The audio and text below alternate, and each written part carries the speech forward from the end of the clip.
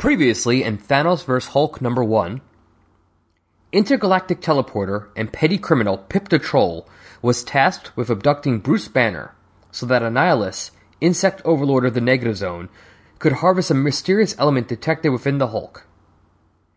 The same cerebral disruptor that kept the Hulk under control during the experiment also trapped virtual versions of Bruce and the Hulk inside Bruce's mind. Thanos found out about the project and, eager to find weaknesses in Annihilus' defenses, cybernetically connected his consciousness to Bruce's, eager for the triple throwdown that was sure to follow.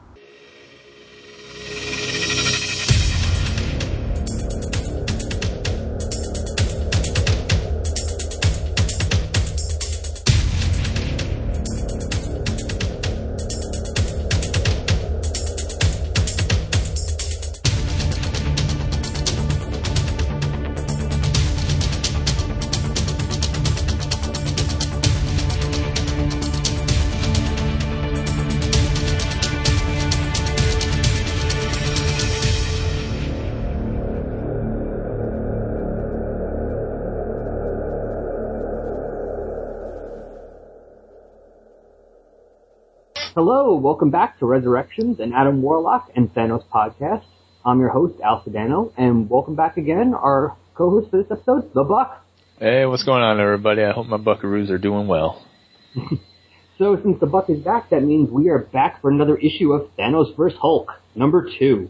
And I apologize for my lack of preparation H today. Can't even say the word, he's that unprepared. Oh, man, it's been a long night at work. I'm doing overnights now, so it's my bedtime almost. Yeah, join the club. We are both up very late, because it's like, 11 a.m.? Yeah. Yeah, 11:30. Although I actually was off, so I slept most of last night, actually. I'm just going to take a nap for 2 hours, at 5. I've been up since 9 or 9:30 p.m. yesterday. Yeah, it's really weird. Is it just me, or, it used to be you would go to bed at night, you wake up in the morning, you have an idea of, what time, when you had to get up, or, if you go back to sleep, how long you slept. But now, it's I go to bed and I wake up and I have to do math first thing. It's okay, wait, how long have I actually been asleep? Do I need to go back to bed? Have I gotten enough sleep yet? Well, see, luckily for me, I'm a man of routine, so I'm always in bed by, a certain time. And then I just get up around the same time every day, except for Wednesdays and Sundays, because I try to hang out with my friends who have to go to bed earlier than I normally wake up.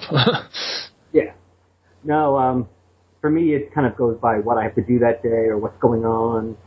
Because now, as people would have heard before, because of the whole moving thing, I'm at my parents' house right now, and sometimes my nephew comes over, who's 3. Oh, no. Babysit. So, sometimes I'd like to be able to spend some time with him, so it depends on, how are they coming early with him, or are they staying later with him? So I go to bed anytime between 9 a.m. and 2 p.m., usually. So be prepared for me to mispronounce a lot of words and probably just sound mush-mouthy. The Daywalkers will deal with it. I hate that breed. Which I started calling my wife now. Oh, tell me she's a ginger. No, she's not. I know, but it would have been funny because I could have made jokes. So, the cover. So, actually, let's drop in the synopsis first so people can catch up. And then we will be back in a few minutes with the actual talking of the issue, so you know what we're talking about. Synopsis, people.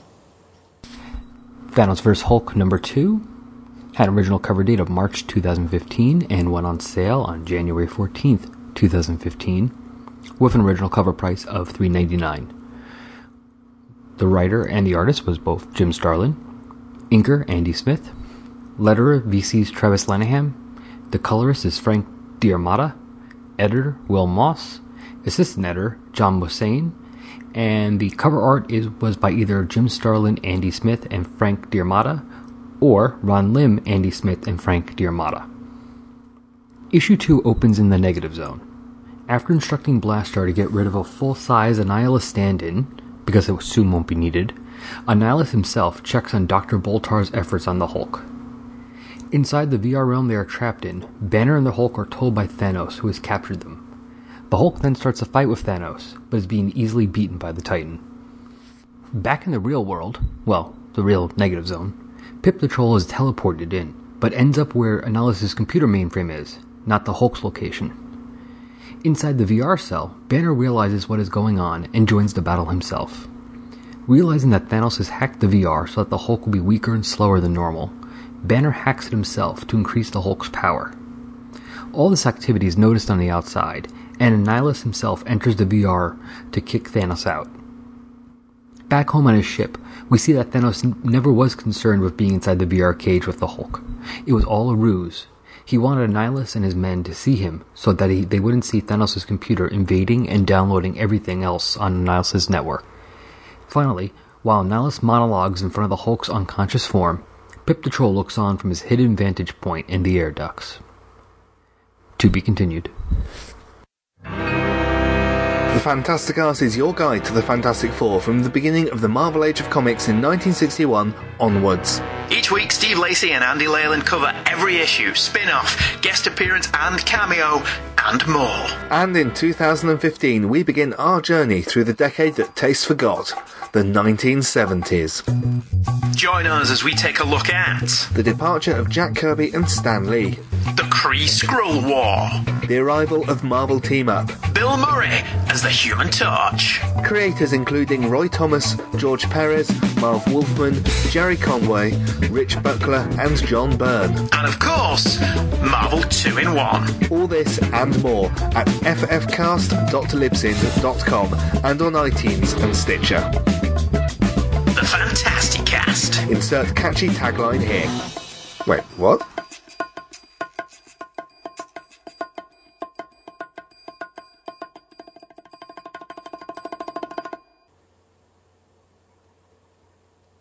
Okay, and we're back. Yay! Thanos vs. Hulk number 204, Duality. So, yes, the cover. So based on the cover, I would say we're going to get a tug-of-war match between Thanos and Annihilus because they're on either side of the Hulk, who's dead center. And Thanos looks very happy. Yeah, and Annihilus has that same shit-eating grin he always has. Well, he's like those memes of Batman. They show, moods of the Batman. They just show the same picture over and over again. Angry, scared, happy. Annihilus is the same thing. It's just, one bug look, one metallic face. But with the way that his mouth is, with it being black and the lines going across, it reminds me... Oh, it looks like there's... What's that? Okay, go on. I can't remember the name of the whale, but it's a type of whale that opens his mouth to siphon plankton because there's little tendrils or veins or some type of...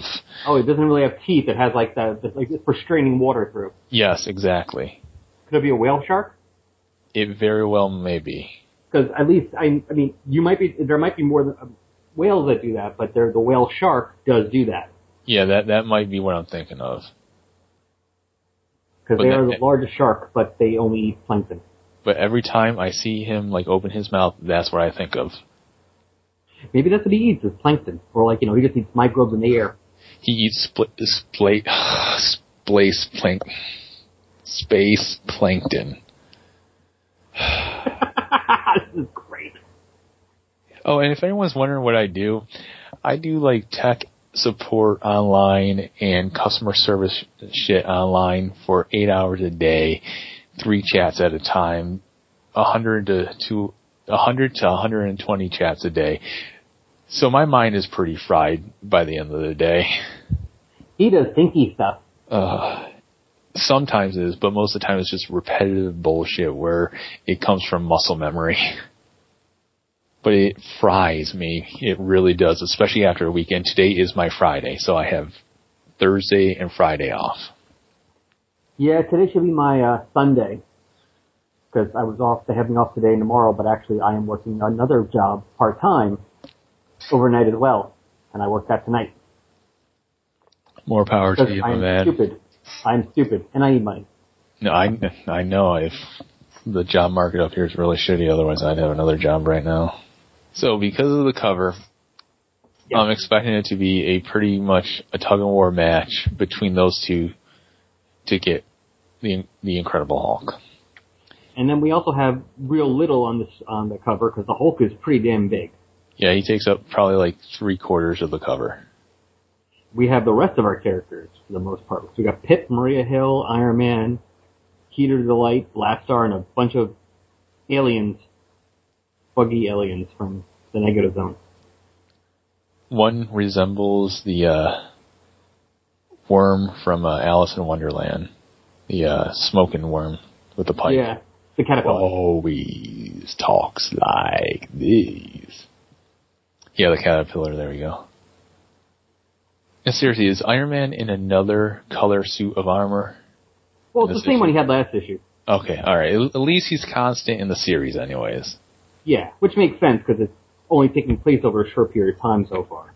Yeah, but I'm telling you, I think Iron Man is going through some issues and he just can't pick what color he likes the best.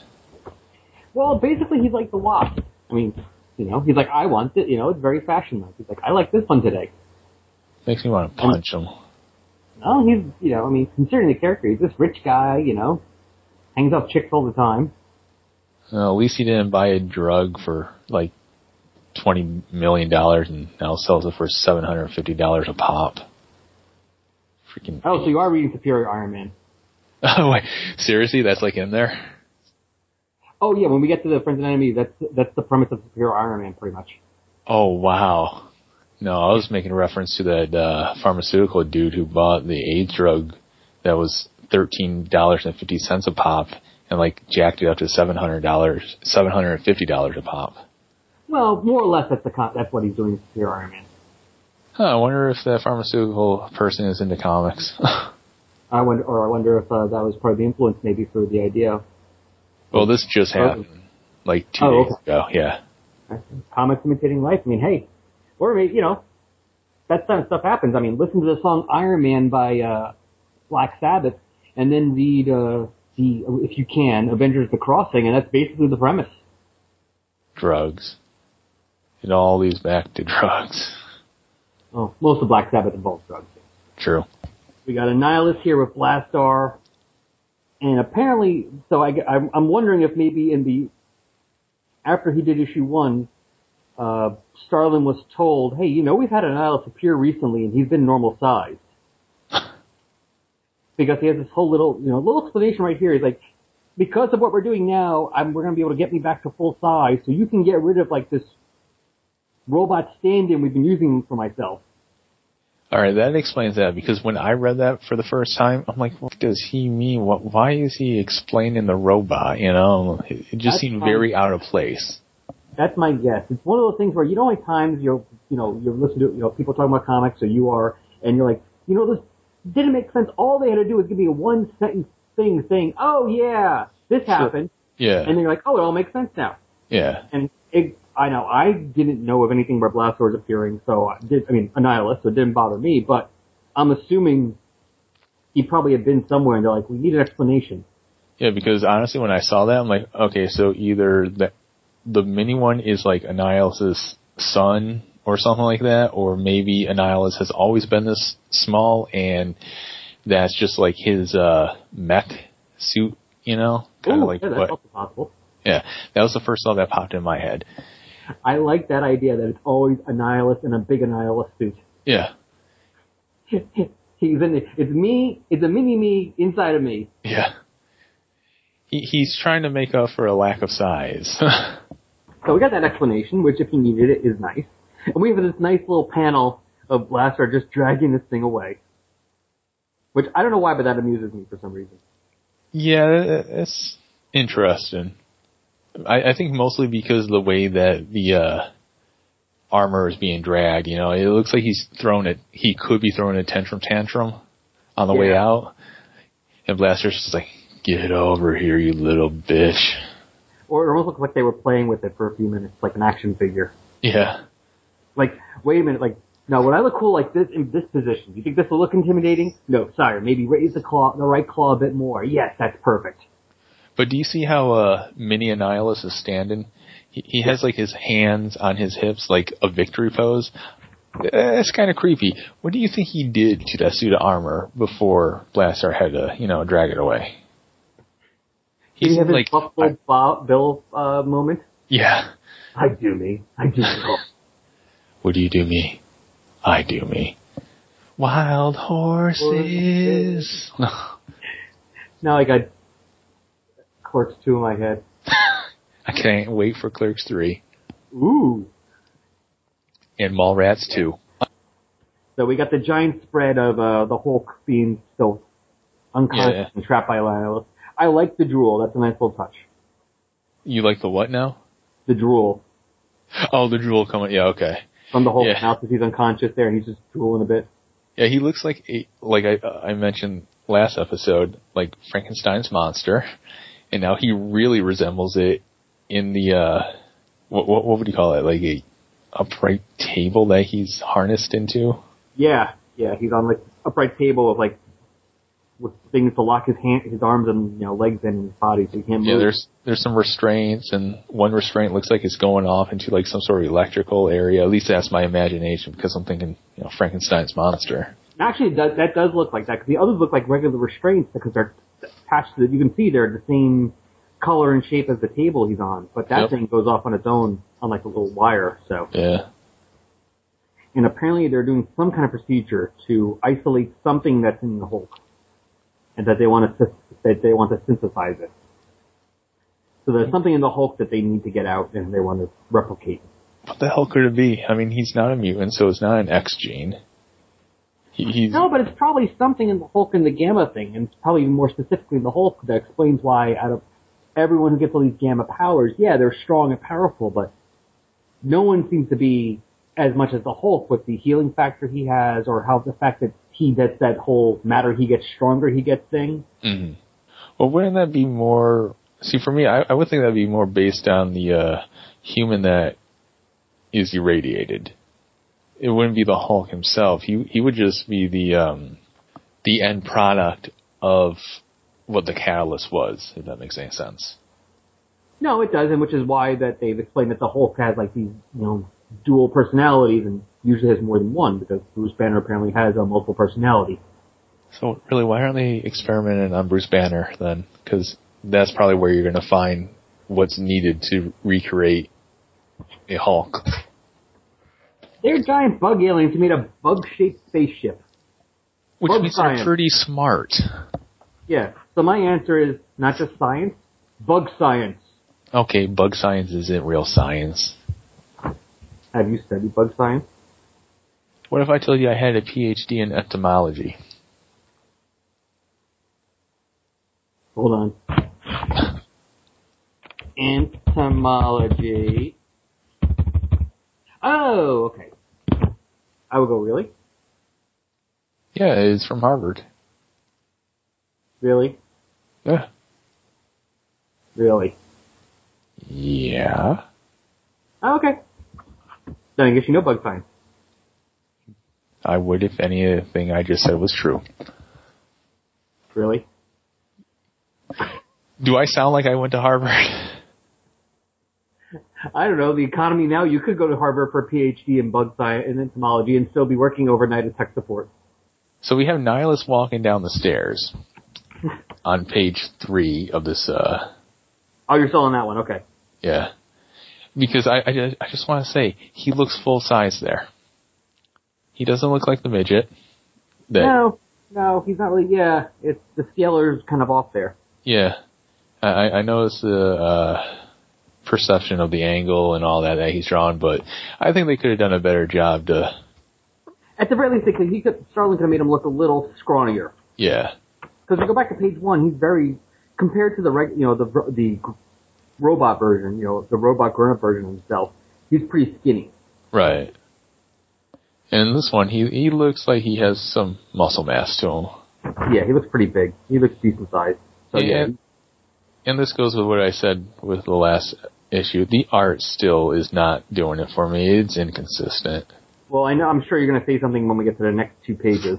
All right, let's go to the next page, and don't even get me started on this one. Although I do like the coloring.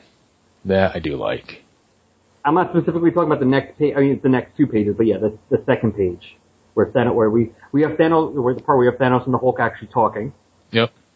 And where Thanos actually blasts the Hulk. Yeah. That panel, right? Yeah. It looks like his head is coming out of his chest. Yeah, there's no neck. He looks like he has a massive dad body. His arms are so disproportionate. They look like they're 3 times the length of his overall body. They do, and they look like they're coming out of where his head should be, and his head's coming out the center of his chest. Yeah. It looks like something that an artist from Image would create when Image was like brand new, and they're just like, hey, we're extreme. Yeah. But now, it failed. I skimmed through the rest of this fight when I first read it, because this isn't supposed to be a VR type thing. So I thought maybe that had something to do with it. But if so, they don't use it again, because for the most part, proportionalized, everything seems right for the rest of the fight. Yep. Just that one panel. So either he screwed up the art on that one, or he forgot that his plan was to do VR type, He screwed up the art, because look at like Hulk's head in each panel on this 2-page splash. Well, it's coming up as 2-page splash for me because I have that set to 2 pages. I don't know if it's actually that way or not for you. Is it that way in the actual comic? Actually, let me go back to 1 page, see if it's that way. Yeah, okay, so it's just 1 page. Yeah, it is. Yeah, because if you look at the head, and I know in some of the panels he's further away and closer to us as the viewer, but it definitely changes styles drastically. I mean, one is more box-shaped. One looks like he, how would I mention it? Just very round. Yeah. And there's just no consistency. And on the other page that we're just talking about with the deformed Hulk getting blasted, it looks like it's a combination of round and flat. Yeah, it's really weird. That's just so weird artwork. It's hard to get past that picture. I'm like, what the hell? Yeah. But at the very least, we do get a fight with Thanos and the Hulk. Is this really a fight, though? They're punching each other. Oh, you're on the next pages. Okay. Well, I'm just talking about the fight in general. Because we were talking last issue about last time about how because I really haven't read these. I bought them, but I haven't really read them yet. Okay. I knew I was doing for the show. I was just waiting. Oh, all right. And enough stuff. So I read issue 1 before we did the show, and I read issue 2 obviously before we did this one. But I remember I said I heard from some people that they were upset because it wasn't like a Thanos versus Hulk fight. Yeah. But there is, at least in this issue, there's definitely a Thanos versus Hulk fight. I mean, he blasts him, they start beat the hell out of each other. Yeah, but the thing is, it's not Thanos versus Hulk because Thanos has entered into a virtual reality that the Hulk is in. And that's not the same thing as them being on the same plane of existence. I mean, in the real world, I mean. Yeah, but still, I mean, hey, it's still a cool fight. I mean, come on, we have those, we still count, Professor X fighting the Shadow King and astral form, astral plane as a fight, so I count this. But the difference between those two is that Professor X is always Professor X, no matter where he is, in what mind or physical being. This is the Hulk in a virtual reality who appears to be separated from Bruce Banner, so you would imagine that he isn't as smart, because even though that Hulk is separate from Banner when he's Hulked out, he still taps into the intelligence to a point. And so, like I was saying, I don't think the Hulk truly understands what virtual reality is and how thoughts can affect that world. Thanos is a smart individual, probably in the top, would you say, 10 to 15 intelligence in the Marvel Universe. Oh, yeah. So he can definitely manipulate the VR world to annihilate pretty much anyone. He's just toying with the Hulk. The Hulk has no chance. This isn't a real fight. This is just Thanos showing his E-peen, so to speak. Well, yeah, but I think that'd be any time that Thanos and the Hulk end up fighting would be basically the Hulk not having a clue what's going on. The staple of the Hulk, especially in the 70s, is Hulk wandering around, getting involved in something, not having a clue what's going on, usually destroying everything that ruins everyone's plans, and then wandering off, still not having a clue what happened. And no, I agree with you on that, but if it was in the real world, Hulk would be able to stand a better chance than in the VR world. It would be an actual fight. This is just like, it would be like you or I smacking around a 5-year-old and True. him smacking us back. They do mention that at some point here, that Banner figures out that Thanos, I mean, we're going to be jumping around, that's fine. Thanos is basically manipulating the system so that the Hulk is actually weaker and slower. Yeah. And even though we didn't really mention this, but well, we might have in the last episode. It's been a while. Thanos hooks himself into some sort of like supercomputer, and somehow enters into the Hulk's not the Hulk's mind, but the VR. Yeah, the VR mainframe that Annihilus has the Hulk hooked up to try to do some computations for and all that, and see different things. So that's what we mean in the VR world. Yeah. But, so, actually, it goes a bit with what you said, because actually, once Banner works with him, they actually do the Hulk actually does start beating down on Thanos a bit. A little bit, yeah. And again, that's because he's using Banner's intelligence. Yeah. Banner understands what's going on, can manipulate technology to a point because he's super smart and understands what needs to be done. Yeah. In fact, Thanos makes reference to that, although he kind of mocks him for it. Because he says, you have managed to influence this virtual reality without benefit of hardware. Not many are capable of such cerebral manipulation. Your reputation as a genius appears well deserved. Unhappily for you, that is solely by Earth standards. Yeah. Like, no matter what, even giving a compliment, Thanos has to be a dick. Well, Thanos does what Thanos does. Yeah. He's like, yes, you're very smart. But, you for a human. So, anyway, while this fight, non-fight, depending on who you agree with. Yeah, we all know people are going to agree with me. So while that's going on, we have Pip still back in Thanos' ship. Because remember, Pip's plan was for Thanos to make contact with the Hulk, and then he can use his mental link with Thanos to follow it to rescue the Hulk, bring him back to Earth, and then everything's happy. And do you think Thanos is aware of Pip's presence while he's hooked into the VR machine? Yes. He even says it at the end of the issue. Oh, at the end of this issue? Okay. Yeah. Towards the end, when Thanos is out of the VR, he says, he's like, well, that went better than expected. I see, or rather smell, that the troll has departed. Yeah. Pip actually believed I had fallen for his clumsy ploy. So, but aside from the amusement factor, playing along presented me with a potentially rewarding opportunity. So he knew Pip was there. Yeah.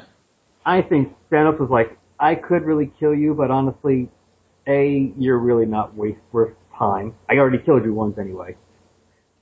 And B, you are kind of useful at times. Because, Pip's been a useful tool for him from time to time, so I think he's like, Yeah. you know what, this actually is not a bad idea anyway, so whatever.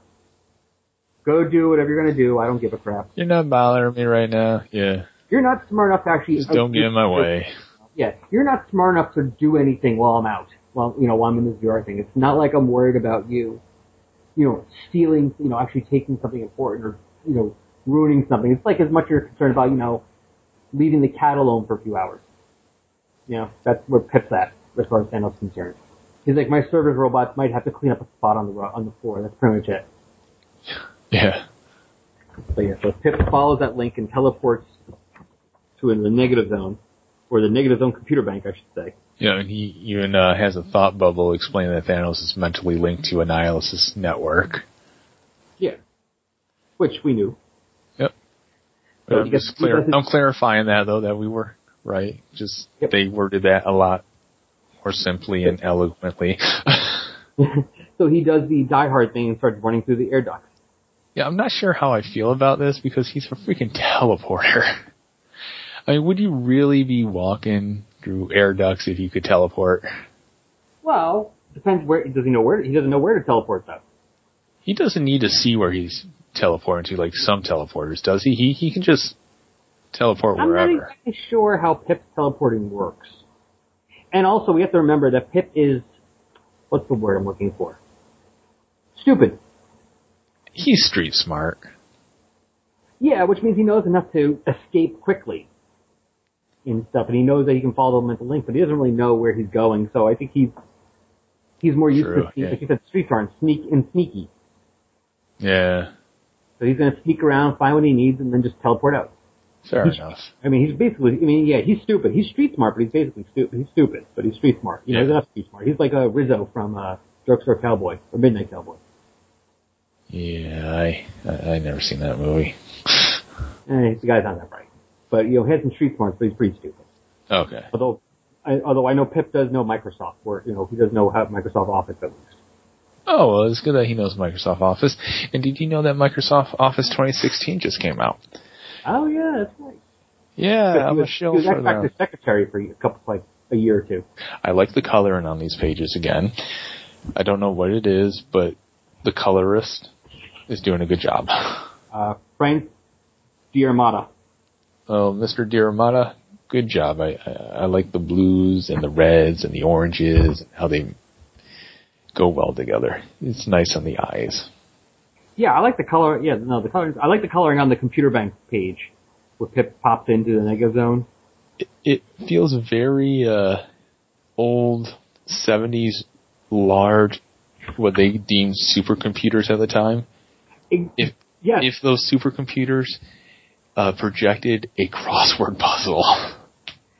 Because I can imagine that's actually what I was thinking of. Because I can imagine the lights blinking on and off. So like different squares are black then green, then black then green, and it has like that background computer noise, kind of like they always used to use in Spider-Man's Amazing Friends when they would go to the computer and it would like give them some kind of information. Yep. That's the noise I can imagine in my head. Oh yeah. Oh yeah. So that's exactly what I was thinking of when I saw that. I like that because I was like, oh, that's kind of neat. A very intelligent race of alien bug creatures that uses technology from the 70s. All right. It's style. It's not technology from the 70s. They just like that style. They're like, you know what? That looks cool. We're at a point now. It doesn't matter what we do. We can case it in anything we want. Let's make it look like this. This is neat. It's called retro. Or comic books. Because it's kind of like, they have like those, MP3 players and stuff that are designed to look like old-fashioned, radios from the 40s. Oh, yeah. Oh, those are neat. That's what this is. This is their version of that. Okay. Listen, as long as you do what he wants and it does the function he wants, Annihilus is all cool with the form. He cares about the function. Form is all up to you. Annihilus is like, you want to make this look like some kind of retro 70s Saturday morning cartoon computer? Cool. Does it do the evil thing I want it to do?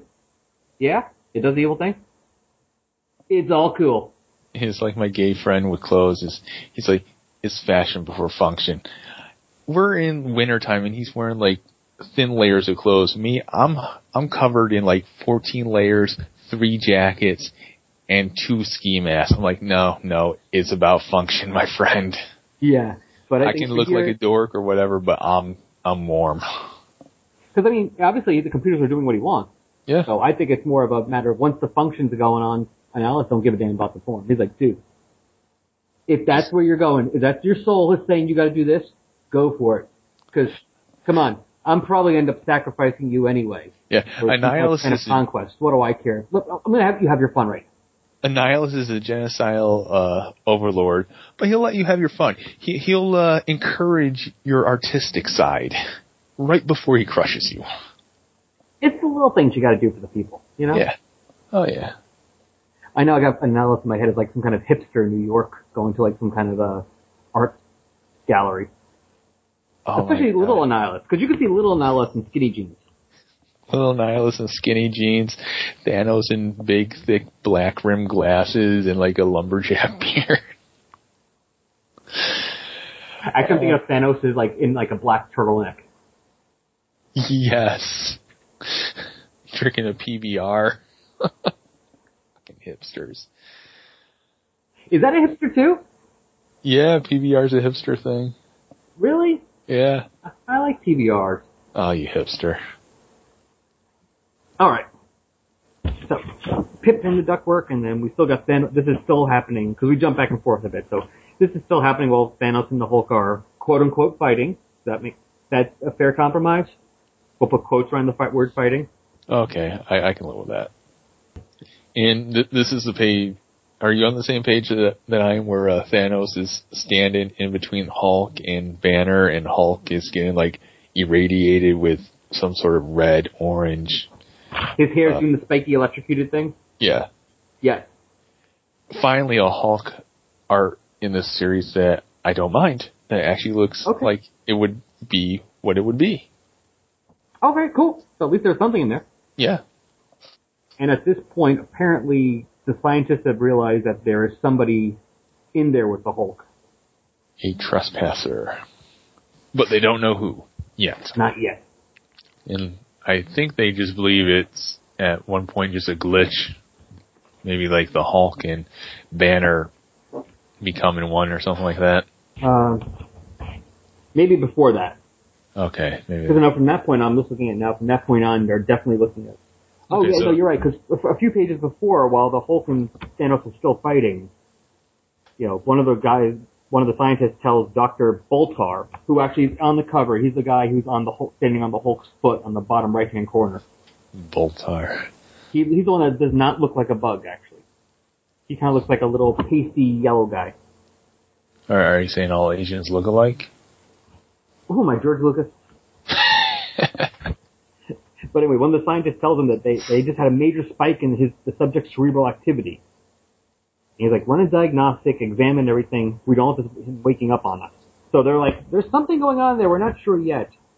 And then where we were just now at the page is when they realized, okay, there is somebody in there. What do you think the Hulk would be like waking up on the wrong side of the bed? I don't think the Hulk has ever woken up on the right side of the bed. Okay, what do you think the Hulk would be like if he did wake up on the right side of the bed? He probably would, nice little stretch, crack behind his back. A little gamma yawn. Yeah.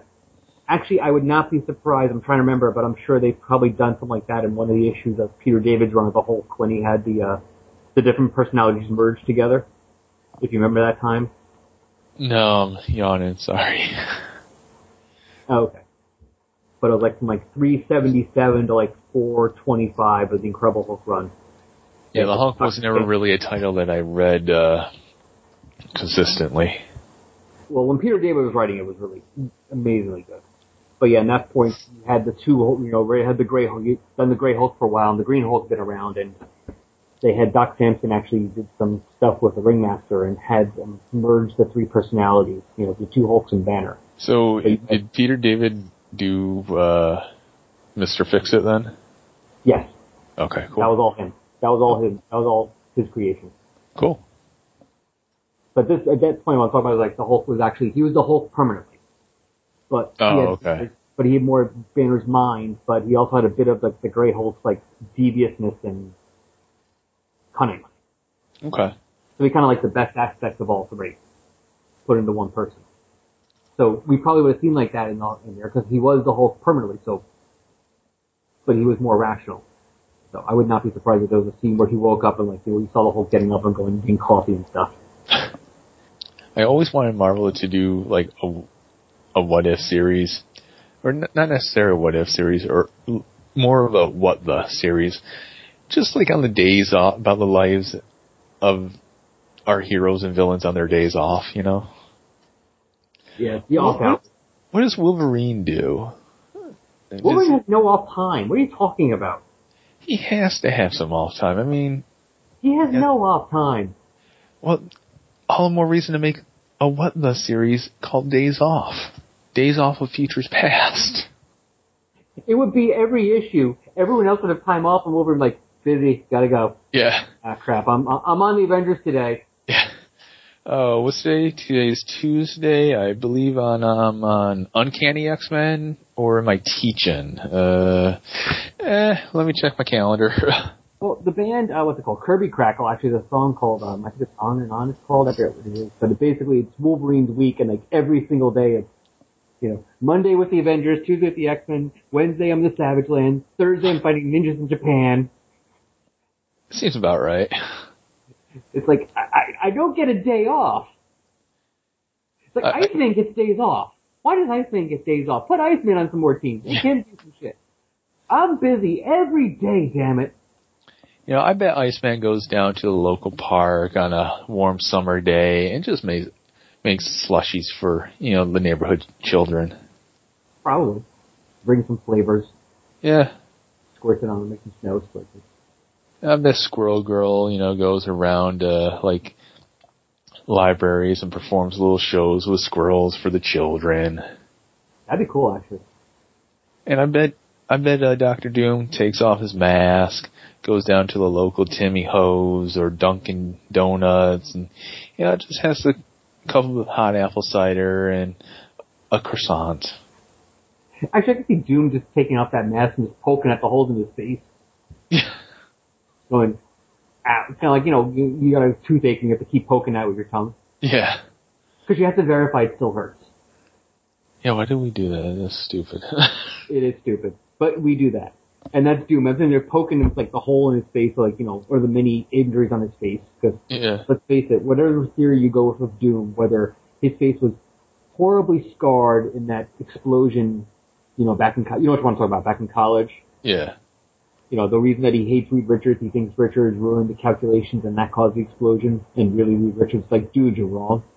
You did this to yourself. You know, Doom has gone to the ends of time to see how things end. Why can't he just travel back in time to see what actually happened? Because then he would know he was wrong.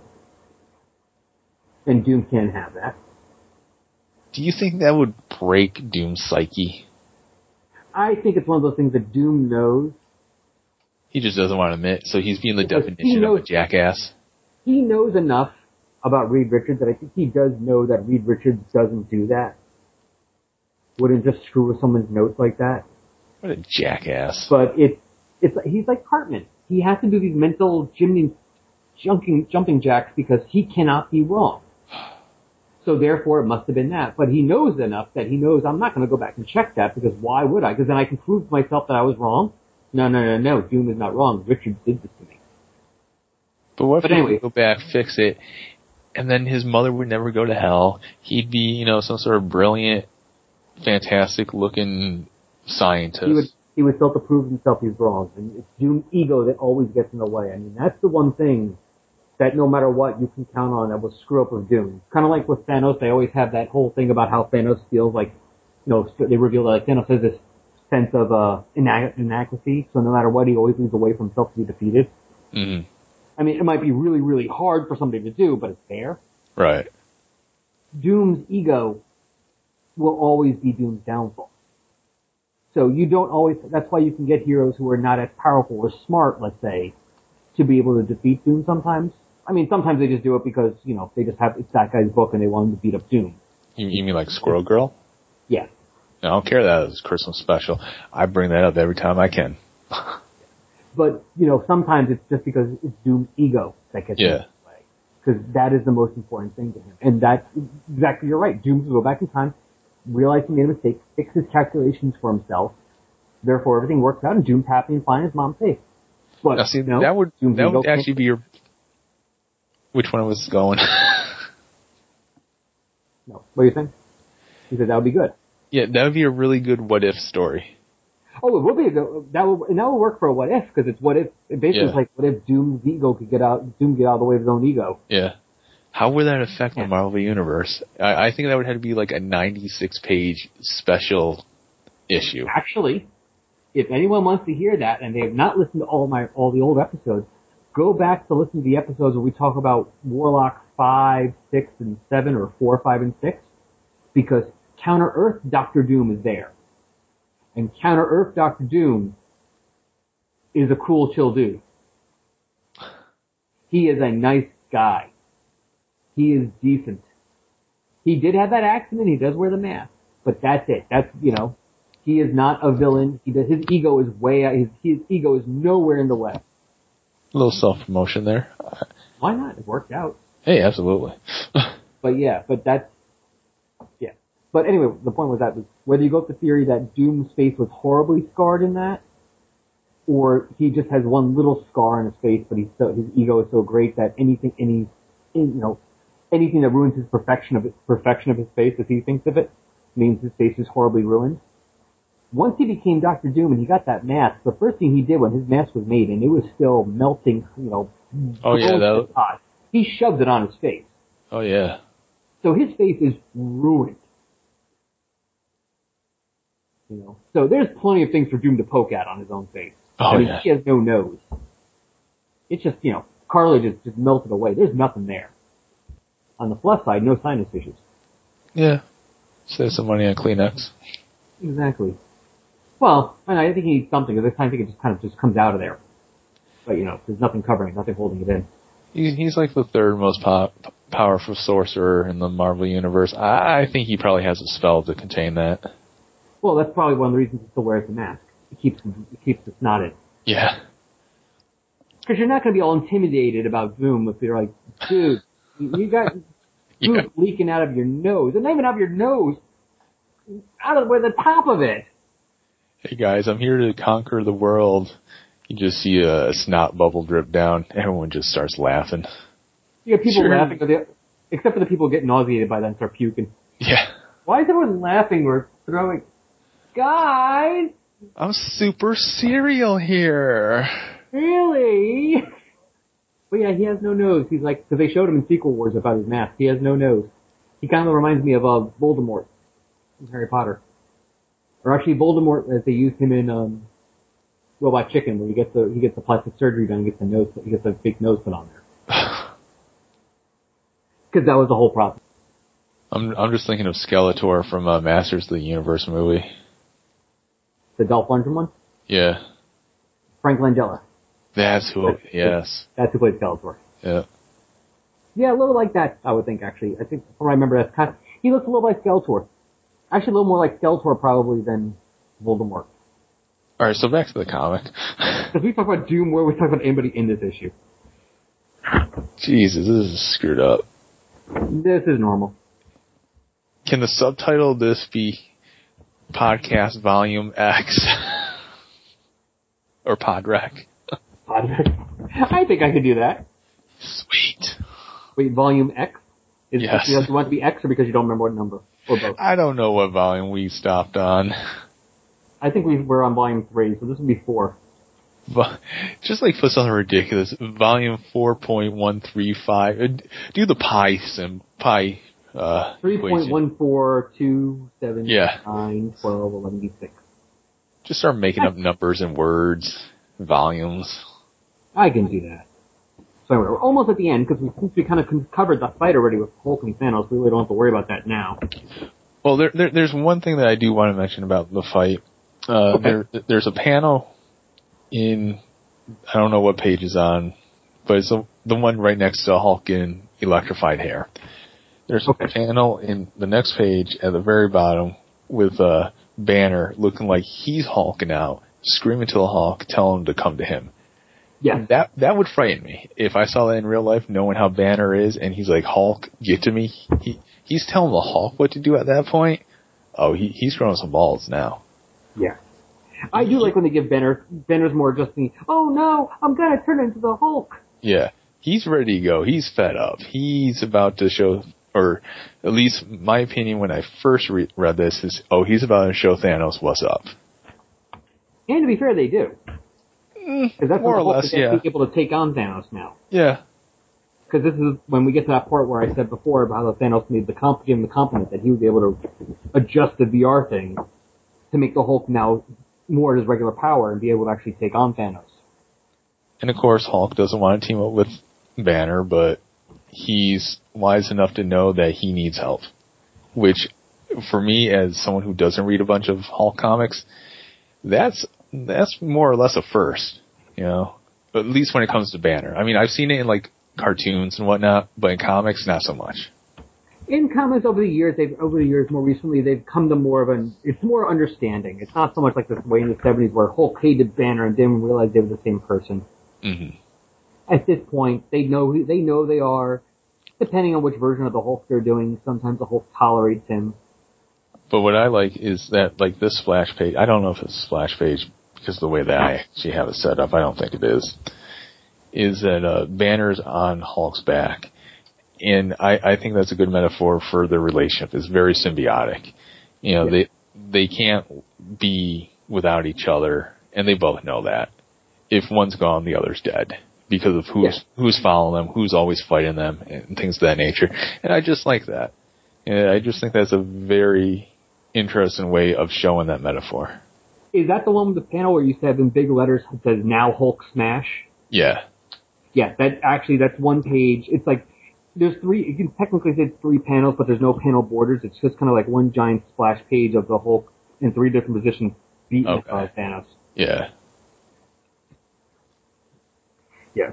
And so now Annihilus and his people have realized this is where we get to where Annihilus now wants to be put into the system because he wants to deal with the Trespasser personally. So Mini-Me is going to go against 2 Goliaths, so to speak. Yeah, remember, it's a mental version of him, so it's not going to be mini. It's going to be regular. In fact, it's even more regular because once we get to that part, in a page or two, once he goes in there, it's just giant head of Annihilus. Now, how smart is Annihilus, though? Annihilus is decently smart, but I mean, he's also, it's not like he has, like Thanos does all this stuff on his own. So Thanos has to be smart to do these things. Annihilus has people. All right, yeah. So I guess based on that, I would put him at more of... I mean, he's pretty damn powerful. Yeah, but I would imagine it would take an incredible intelligence level to enter into the VR world and lay a smackdown on those 2 that are going at it, because Thanos definitely in the top. I'm going to say 15 intelligence because there's definitely a lot of smart people in the Marvel Universe. Banner is probably like the 3rd smartest in that universe. It's going to take a lot to manipulate that world to hurt you. Yeah, but he doesn't really need to know how to manipulate it, remember. He has his people doing it for him. But he's he's entering that world. The people can't manipulate it for him, with him like that. Now, if he didn't enter the world, I would say, okay, they made some sort of VR construct, put him in there, and he's controlling them that way. But Annihilus is actually hooked up and in there himself, so it's his conscious, his intelligence, and all that. Oh, okay, interesting. Yeah, he is pretty powerful. I mean, he is pretty mentally powerful and stuff. I mean... Now, is his powers mental-based, or are they energy-based, or some sort of... It's energy, but I'm not sure how much it affects mental, because I've not really read that much of Annihilus. I mean, even though I read Annihilation, that was more of a physical conflict. Okay. But I mean, it's that energy control rod thing that's on his neck. That's where most of his power comes from. So I wouldn't be surprised if that also gave him some mental stuff. Or at least not mental powers like, telepathy and stuff, but at least mental control over himself. Okay. So maybe it's like harder to read his mind and do things like that, which is basically what you need for this kind of thing. Yeah. Actually, now that you bring up the mental rod, or the control rod, does he have that anymore, or was that like fashioned into the necklace that he wears? I thought he still had it. I mean, it's there, but whether that's the original or not, I don't know. Yeah, because I just don't remember seeing it in these 2 issues. Well, it's in this issue, at least. I don't remember it's in the first one. I don't have that in front of me. Oh, okay. That's a complete oversight by me then. But he does have it in this one. In fact, they even have something that looks like it on the robot one on page 1, the robot Annihilus. Damn, I'm gonna have to go back there now. So I'm assuming it was in the last issue, but I'm just okay.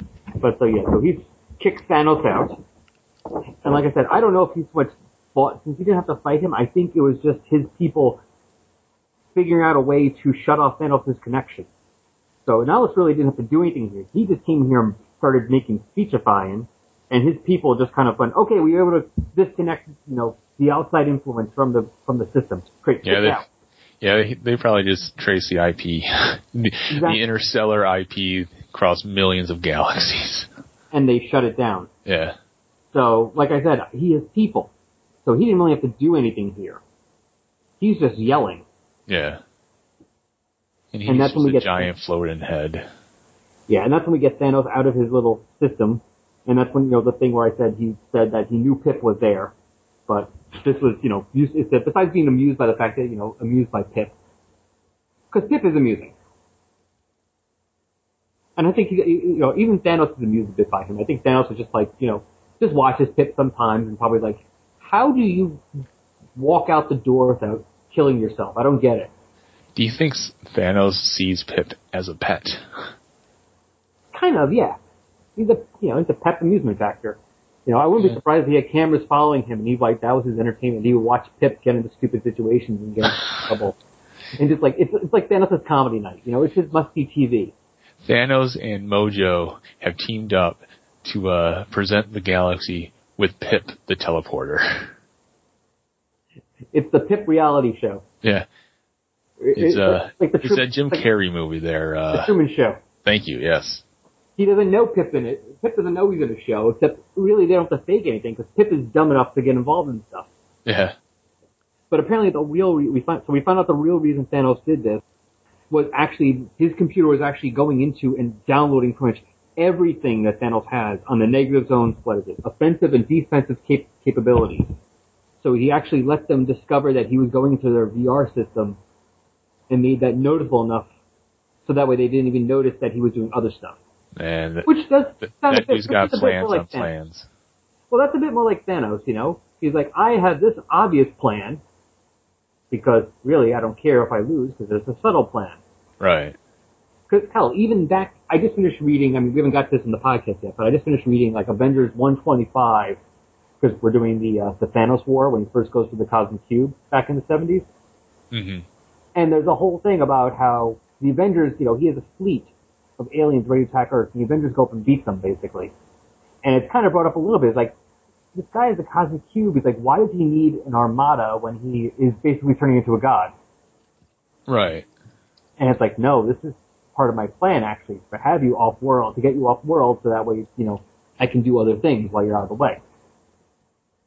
He's like, even that issue, he's even like, yeah, he thinks, I planned, and I didn't think they were ever going to beat you. It's like, I didn't think these guys were going to beat the Avengers. I knew they weren't going to beat the Avengers. If it happened, did they kill some of the Avengers? Awesome. And that's the same thing here. I think if if I asked him to kill the Hulk or, ruin something from Analysis' plan, cool. I'm fine with that, but that wasn't my main goal. He even says, as for Banner and the Hulk, I never had any actual interest in them. I think that's a lie. Mostly because I just wanted to hear myself talk right now. But really, what do you think is going to happen now? I mean, are we actually going to get a real, legitimate beat-down slugfest between the two? Or is it going to be more of what we've seen just so he can find out more information, destroy Annihilus? I don't know. I know the Annihilus here in the last page is basically saying that thanks to the Hulk, you're going to make me powerful. Yeah. I wonder if we're going to a Hulk out, I think we're going to get Hulk out Annihilus. That was my thought too. And I have to say, I actually do like the last panel there. That's nice. It has the again.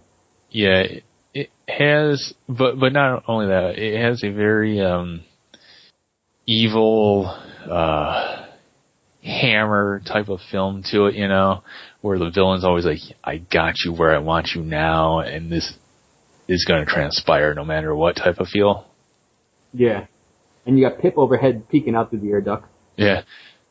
Picture's like, what's going on, guys? And next issue, Trans-Hulkification. Dun dun dun. Which I don't think is a real word. Oh, please. Have you heard some of the words in the American language? That's right. I said American language, people, because we have our own freaking language. It's no longer English, and it hasn't been English for so many years now. People always look at me funny when I say, no, I speak American, not English. And it's true. Because American is an amalgamation of multiple languages, which includes slang from different cultures, and all that over the years have just been incorporated into our vernacular, and we have our own dialect. Even though it is very similar and close to English, it's just not English anymore, because we have Spanish words we use in our everyday language that a lot of us don't even realize. Same for German, French, and all those other words, But oh, that's true. But that's why I call it the American language and not the English language. At the very least, I believe it's technically called American English. Okay, yeah, I can go with that. But short and verb, you're basically just using a short and firm. I speak American. Yeah. But yeah, no, I definitely agree with you there, because definitely, at the very least, it did evolve over 200 years with the separation between, separation of an ocean between them before it was even, yeah, sure, there was communication back and forth at times, but not like nowadays. So you had still 200 years of them being separate. I mean, why do you think Australian eagles, from Australia aren't exactly the same as people in Britain? They sound, they're different too, not just their accent and dialect, but words they use and stuff, because they would have the influences from by them. From the Aborigines there and from Asian countries nearby them. I'm sure there's different words that they use normally that us or people from Britain would look at them going, what? Yeah, absolutely.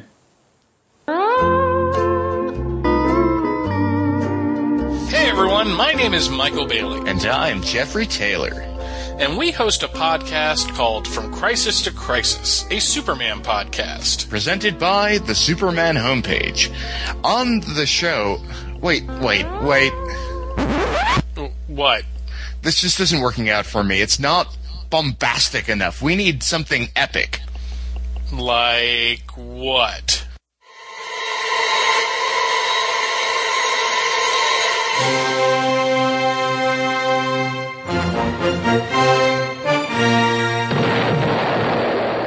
Welcome to From Crisis to Crisis, a Superman podcast. Presented by the Superman homepage. I am Jeffrey Taylor. And I am Michael Bailey. From Crisis to Crisis chronicles the adventures of Superman. Wait. What? I'm just not feeling this. I'm just wondering how there's a needle scratching sound when all of this is clearly digital. Look, all we need to say is that this is a trailer for a show called From Crisis to Crisis, a Superman podcast presented by the Superman homepage. My name is Michael Bailey. I'm Jeffrey Taylor.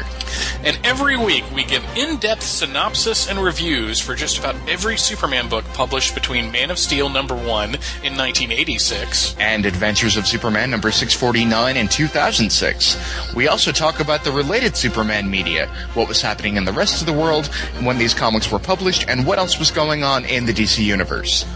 The show drops every Thursday-ish at the Superman homepage, which is located at www.supermanhomepage.com. From Crisis to Crisis is also a proud member of the Superman Podcast Network, located at www.supermanpodcastnetwork.com.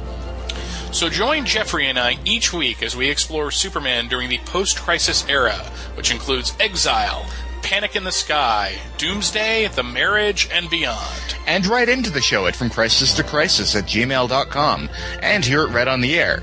Eventually, because we get behind on that sort of thing.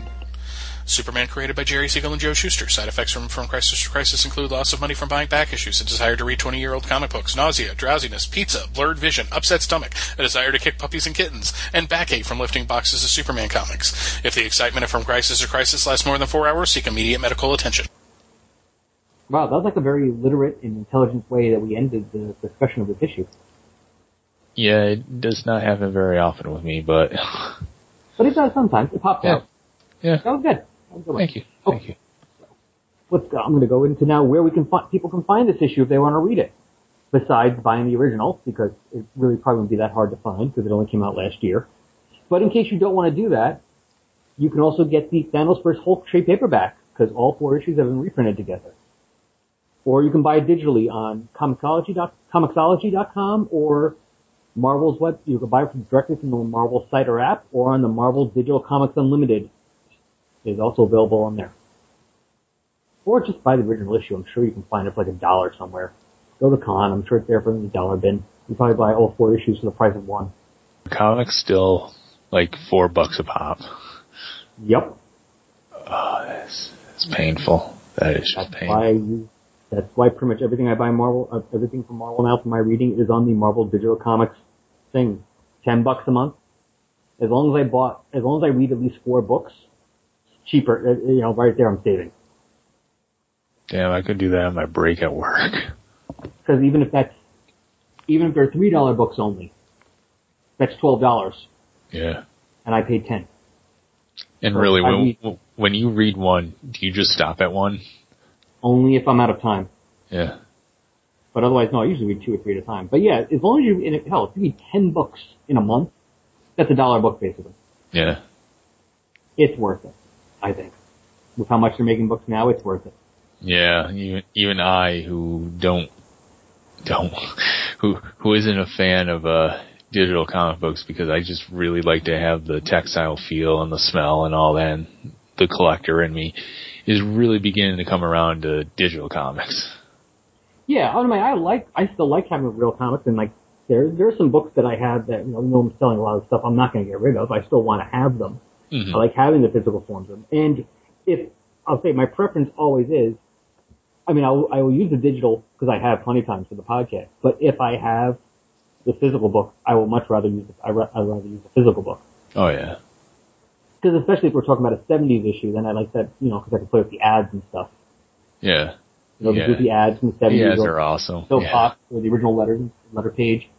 Send in 25 cents to get a catalog where you can learn karate death moves. Exactly.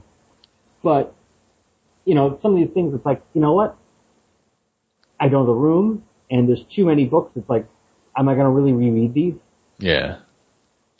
It's like, do I really need to spend $4 for an issue that I'm going to read once and put away? Yeah, I'm also at the point. I'd rather wait till a digital sale and spend $2 for it in one season. Yeah, I'm at the point where I want to get rid of all my comics for the exceptions of the Moon Knight, because I want all the Moon Knight comics and Doctor Strange. I just want to have those collections. Yeah, there's a couple runs of things I'm going to keep. Like, obviously, anything that has Warlock, I think that has Warlock or Thanos in, I'm going to keep on the show, because I'd rather use the original comics. Mm. And I'm probably not going to get rid of any of my Legion superheroes books. I have a nice run of, like, not chunks, like chunks of run of, like, Superman, especially from, like, the, when they started doing that triangle thing in the 90s, till, like, shortly after he died. The triangle thing. What? When they Yeah. were like, numbering, like, this is issue 1, 2, 3, because now, you know, once every 3 times a month. Yeah, it was for the funeral for. It started with Funeral for a Friend, didn't it? It actually started about a year or so before that. Really? Before they brought Doomsday in. Okay. Because I was reading all those. That's when I was reading it, because they had the story, like, they had one called Panic in the Sky, and Time Again. And a couple other, like, stories, but they all were part of that triangle thing. I think they started that in, like, 91. Oh, okay. And they didn't kill him until, like, 93. That's when I started reading Superman. Those were really, I thought that was a really good era from that time period till, like, just after he came back and they finished the whole Death and Return story. Mm-hmm. Was all awesome. So, like, those I'm going to keep. But a lot of the other stuff I'm going to get rid of. Yeah. This show can now be found on Stitcher. In case you don't know what Stitcher is radio on demand, a free app that lets you listen to all your favorite shows, plus discover from 20,000 others. Available on iOS, Android, Nook, and iPad. Don't have Stitcher? Download it free today at Stitcher.com or in the App Store. Right, so shall we get to the Friends and Enemies section? If we must. Yes. Okay. So this book had a cover date of March 2015.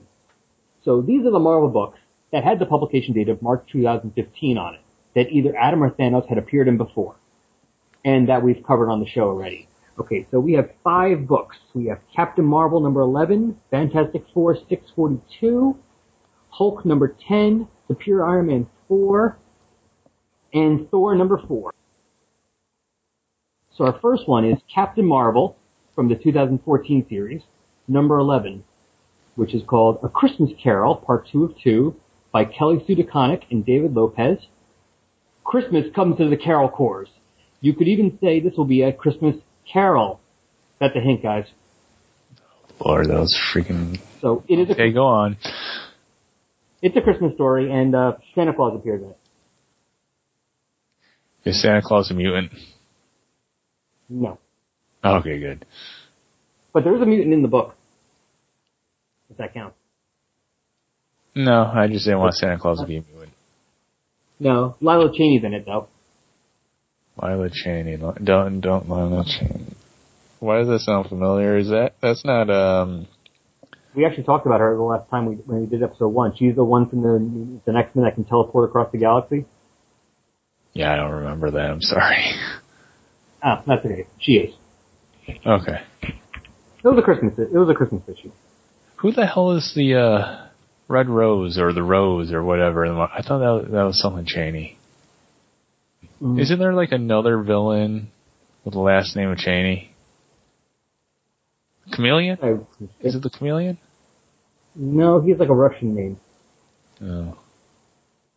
From the Rose, the only one I can think of is Richard Fisk, the Kingsman's son. Yeah, that's okay. Yeah, that's who it is. That's who it is. I don't know why. Okay, whatever. I know I'm thinking of Lon Chaney. Okay, I know Chameleon is based on Lon Chaney. That's where he got. Maybe that's why you're thinking of. Yeah. Yeah. The Man of 1,000 Faces. And my favorite version of the Phantom of the Opera. Yes, your turn's next. Fantastic Four. Fantastic Four from 2014, issue 642, Back in Blue, Part 2 by James Robinson and Leonard Kirk. The countdown begins. The invaders meet the Fantastic Four as the hunt for Reed Richards and the missing kids of the Future Foundation continues. Meanwhile, the mastermind behind everything unveils his ultimate plan. But how does Franklin Richards factor in? Guest starring Jim Hammond, Namor, the new Captain America, and Doc Green? Yep. Okay, let's see, this is 2014, so the new Cap is Sam Wilson in this one? Yes. Okay. And Doc Green is that new Hulk with the mohawk? Yes. Yeah, the one we're actually going to talk about next in Hulk number 10. Because the Hulk at this point the Hulk actually been hiding out. His base was the Beehive. You remember that place? The Beehive. The only Beehive I can think of right now is from Teen Titans with the Brotherhood. Oh, no, this is from the scientist group, the Enclave, that created this place called the Beehive. I think they had more than one, though, where they would hide out and do their evil, crazy science. Okay. And in fact, the main Beehive we know of comes from Fantastic Four 66 and 67, because that's where Adam Warlock was created. Oh, nice tie-in there, and the Hulk apparently, I know. And the Hulk apparently in this series was using that as his base until it was destroyed actually in Hulk number 10, which we're going to talk about next. And he ends up teleporting to the Baxter building because it's abandoned right now because of all the issues going on with the FF. It's abandoned, so he's using that as his base temporarily. But yeah, so I might as well go to the Hulk since I mentioned that. So Hulk number 10 from the 2014 series, The Omega Hulk, Chapter 6, by Jerry Dugan and Mark Bagley. Omega Hulk plus Red Hulk equals mass destruction. Matthew Murdock versus Doc Green in an oral argument. Red Hulk versus Doc Green in the opposite of the first disagreement. So basically a physical fight. Something bad happens at the Beehive. Hint, see above. So yeah, Matt Murdock and the Doc Green have an argument. Very calm argument, but an argument. Plus the Hulk recommends dumplings to him. Oh, you said oral. Yeah. There's actually a nice part where he says, what are you going to do, Murdock? You going to put on your little red pajamas and poke me with your stick? He goes, no, Hulk, if you don't leave, I'm going to hit you with a restraining order. And the Hulk leaps away laughing. Hit him with a stick, that's naughty. But yeah, he fights the Red Hulk in that issue. Because remember when I said the last time, he was trying to cure all the other Hulk. So he fights the Red Hulk in this issue. And he doesn't cure him, but the fight ends up destroying his base, the Beehive, which is why he ends up at the end of this issue hiding out at the Baxter building. Which kind of works in with the Fantastic Four issue where he's at the Baxter building. Or I guess there's nothing in these issues the descriptions that made you want to go, what's going on here? No, not really. No questions this time. Because last time you had some questions, this time you don't. Yeah, no.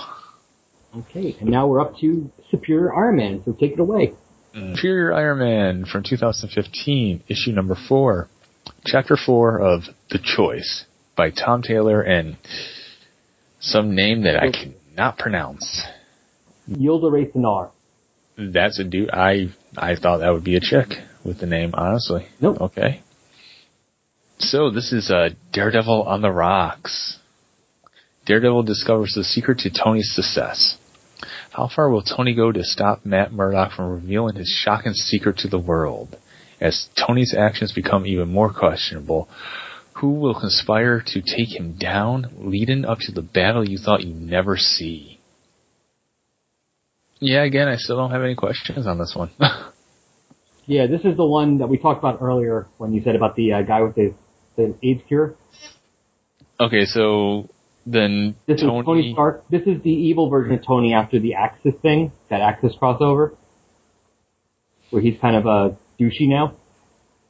And so they're calling it Superior Iron Man. Well, yeah, but he's really douchey now. Okay.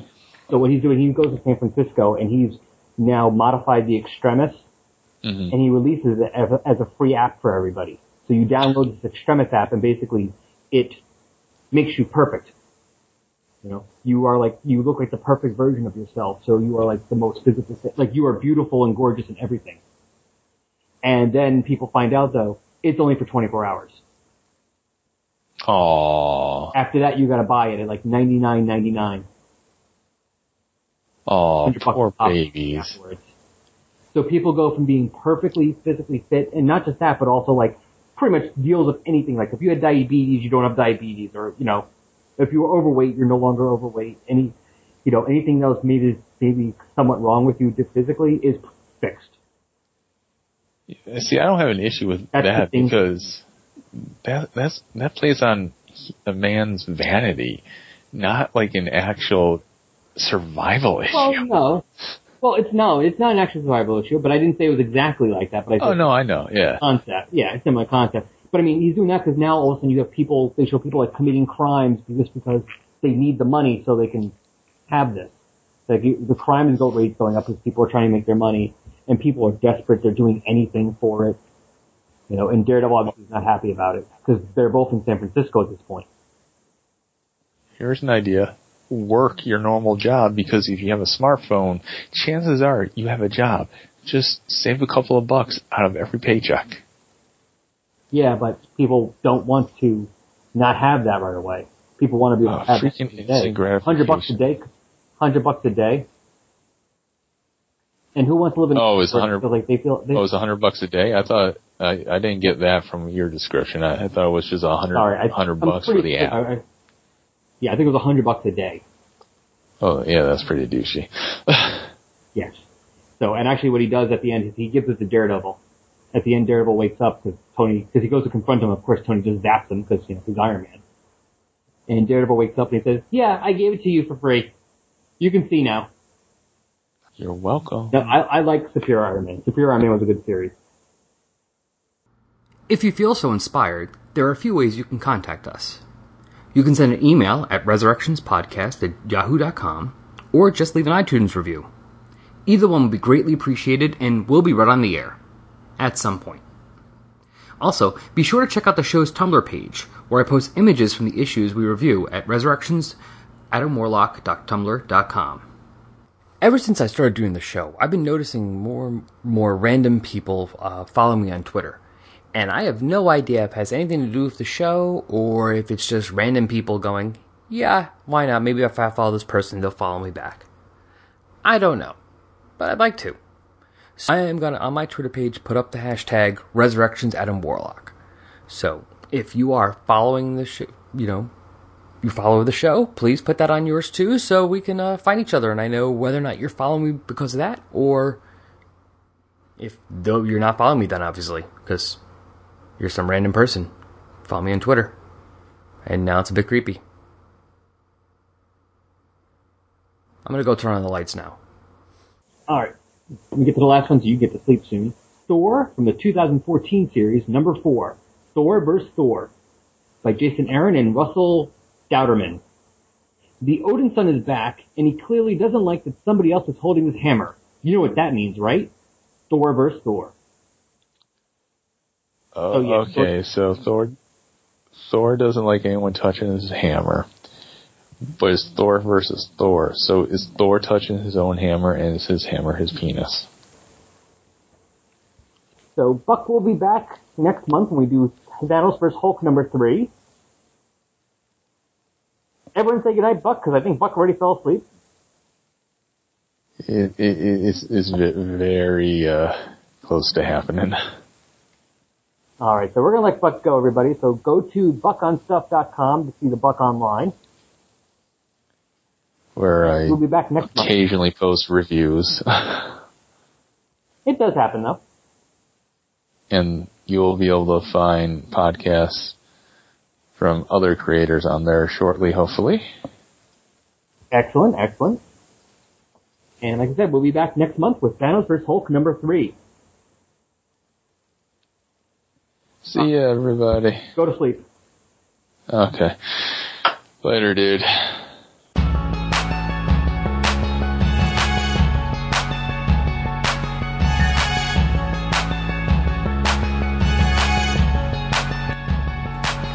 Resurrections, an Adam Warlock and Thanos podcast, is a fan-made production, and no copyright infringement is intended, or happening, or even understood.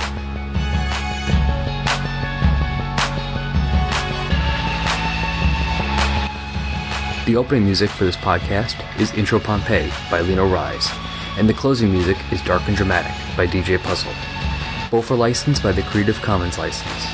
You can find Lino Rise at free-intro-music.com and DJ Puzzle at peaceloveproductions.com. Links to both can be found on the Tumblr page.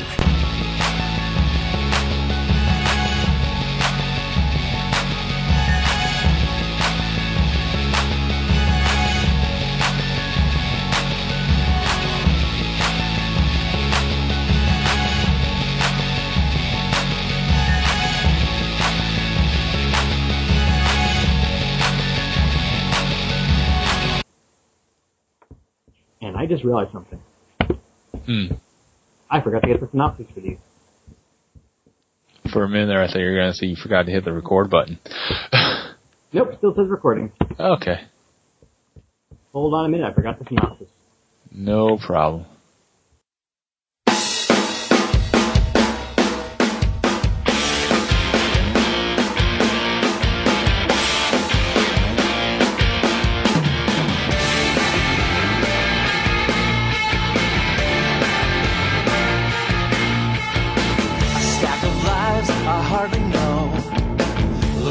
Mind, a window pane blurry. These clouds I have unmistakable.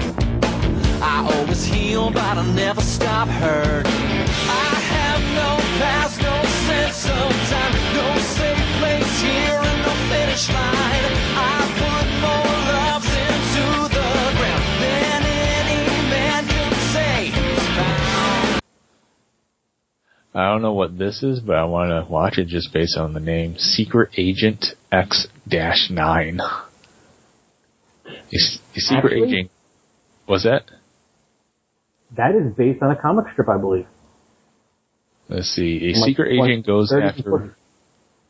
Yeah, this one was made in 1937, and the plot is a secret agent goes after the gang that stole the crown jewels of a European monarchy. Yeah, Secret Agent X-9. Yep. Oh, wow, I didn't know this. It's a comic strip begun by writer Dashiell Hammett, like the guy who wrote The Thin Man and The Maltese Falcon. Really? Yeah. And Alex Raymond, artist, who did Flash Gordon. It ran from January 1934 until February 1996. Oh, that's pretty cool.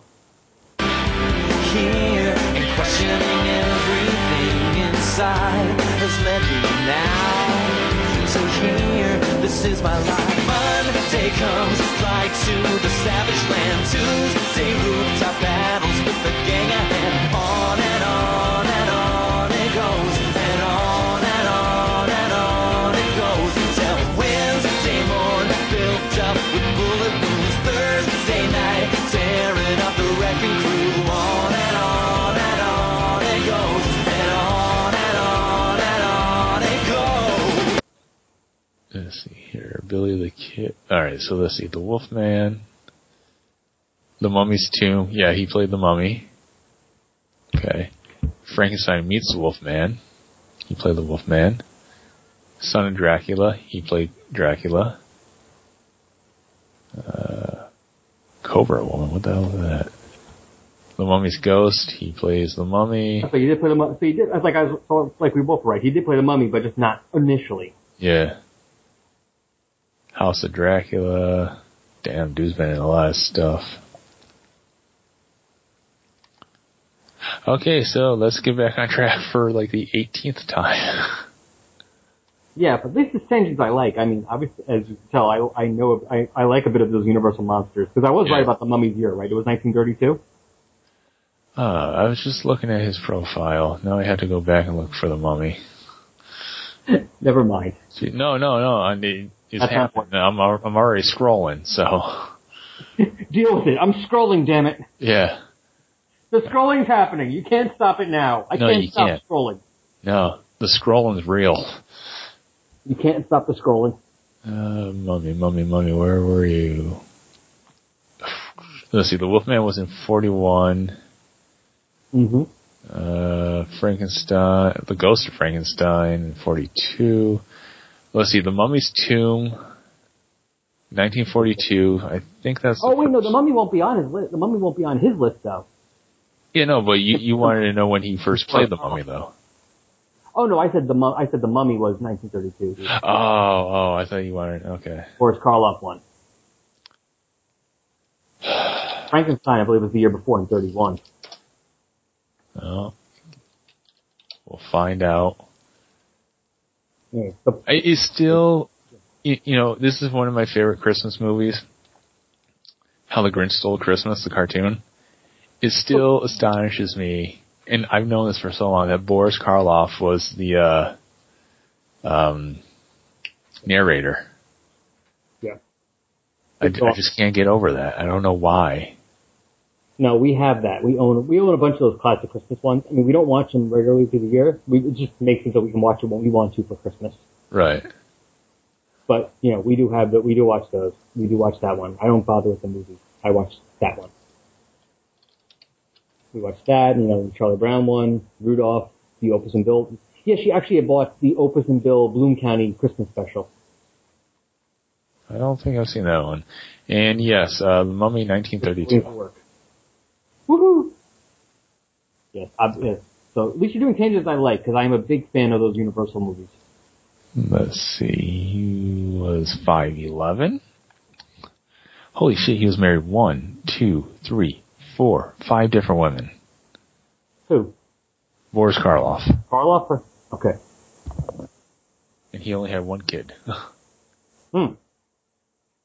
He wrapped that sucker up, didn't he? Probably. Oh, he was the neighbor of Christopher Lee for many years, it says here. Oh, that's kind of cool. Christopher Lee did a lot of that too. So the Hammer in the 50s. Oh yeah, the Hammer films. Then let's see. Peter Cushing would take turns. Okay, I'm the monster, you're the good guy, and next time you'll be the monster, and I'll be the good guy. I love that. That's awesome. Dude, every person that I keep looking up has more credits than the previous. Christopher Lee, 278. Yeah, well that makes sense though. Christopher Lee just died. Yeah, but still, that is insane. That means he was still going up until the ripe old age of death at 93. He was in Lord of the Rings. Yeah, I think the Hobbit movies. I think he's in some of at least 1 or 2 of the Hobbit ones that just came out. Hobbit, The Battle of the Five Armies. And he has a movie that's coming out. Angels in Notting Hill. So that has to be his last film.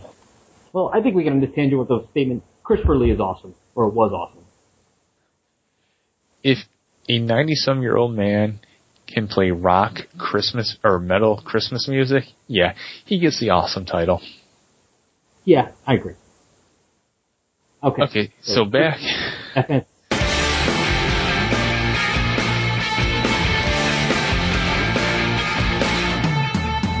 Battles fought, they never stop.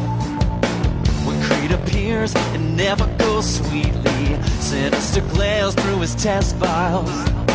When Wilson speaks, I always go crazy. There's no reason